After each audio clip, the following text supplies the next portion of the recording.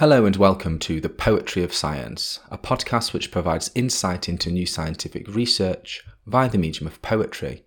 I'm your host, Dr. Sam Illingworth, and each week I'll be introducing you to some of the latest scientific findings and sharing a selection of science-themed poetry. If you enjoy this podcast, then please consider giving it a rating and leaving some feedback in your podcast directory of choice. And if you really enjoy it, then why not share it with a friend? After all, we could all do with a little bit more poetry in our lives.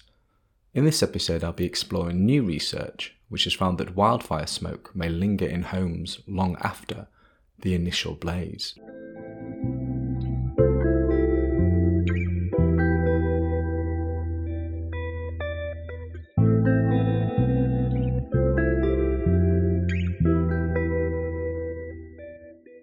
Char and cinder, the land lies burned, reduced to drifting smoke, a spectral shroud of wandering wraiths that cannot rest.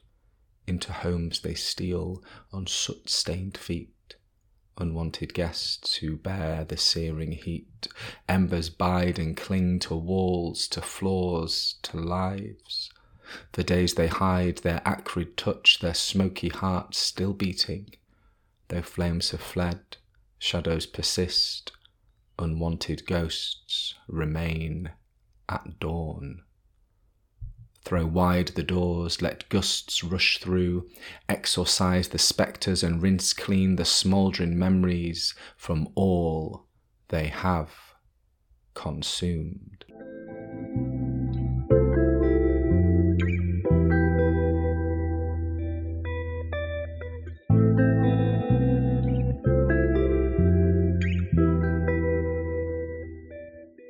This poem is inspired by recent research published in the journal Science Advances, which has found that smoke infiltration indoors after a wildfire carries volatile chemicals that present health challenges.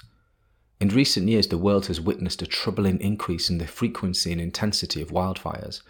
This alarming trend has prompted widespread concerns not only due to the immediate threat these fires pose to lives, property, and the natural environment, but also because of the secondary consequences they bring. One of the most concerning aspects of wildfires is the dispersion of smoke, which can penetrate indoor environments, creating a host of health and environmental challenges. When smoke from a fire enters a house, it brings with it a mix of chemicals known as volatile organic compounds, or VOCs. These VOCs can stick around indoors for quite some time, which can be a health concern. This study found that these VOCs tend to hang around indoors for days after smoke has entered a house. There are two important timeframes to consider.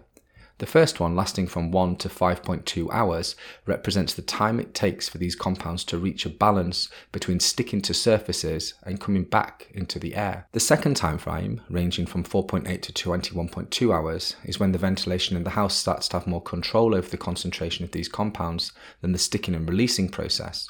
Interestingly, the study found that cleaning activities like vacuuming, mopping and dusting were better at reducing indoor VOC levels from smoke than using air purifiers or opening windows. Plus, their effects lasted longer. Now that you've heard the science, let me read the poem to you again. Char and cinder, the land lies burned, reduced to drifting smoke, a spectral shroud of wandering wraiths that cannot rest. Into homes they steal on soot-stained feet, unwanted guests who bear the searing heat. Embers bide and cling to walls, to floors, to lives. For days they hide their acrid touch, their smoky hearts still beating. Though flames have fled, shadows persist. Unwanted ghosts remain at dawn. Throw wide the doors, let gusts rush through, exorcise the spectres and rinse clean the smouldering memories from all they have consumed.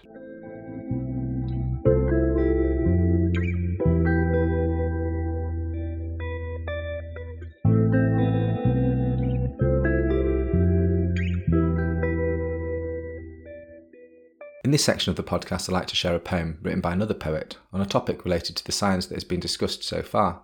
In this episode, I'll be reading Smoke by Théophile Gautier, translated by Norman R. Shapiro. Théophile Gautier was a French poet, novelist and critic renowned for his profound influence on French literature during the 19th century. Born in Tarbes in 1811, he moved to Paris and became a prominent figure in the Romantic movement. Gautier was first interested in painting, but turned to poetry and became an early proponent of Romanticism. His lyrical poetry celebrated beauty and the arts. Upon releasing his initial poetry collection, Albertus, in 1832, and his novel Mademoiselle de Moipin in 1835, he transitioned his allegiance from Romanticism to the emerging philosophy of l'art pour l'art, which advocates the pursuit of art for its own sake. Gautier joined Le Monteur Universel in 1854 and became editor of L'Artiste in 1856. In 1868 he became librarian to Princess Mathilde Bonaparte before dying in 1872. Smoke by Théophile Gautier. Over there trees are sheltering, a hunched-back hut, a slum no more, roof askew, walls and wainscoting falling away, moss hides the door. Only one shutter hanging, but seeping over the window-sill like frosted breath, proof that this hut, this slum, is living, breathing still. Corkscrew of smoke, a wisp of blue escapes the hovel whose soul it is, rises to God himself, and who receives the news, and makes it his.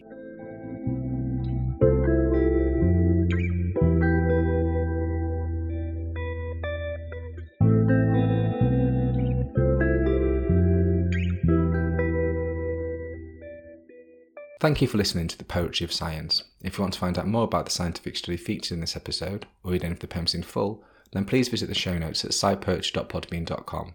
That's scipoetry.podbean.com, where you can also find out how to get in touch with any questions or comments you might have. Thanks for listening.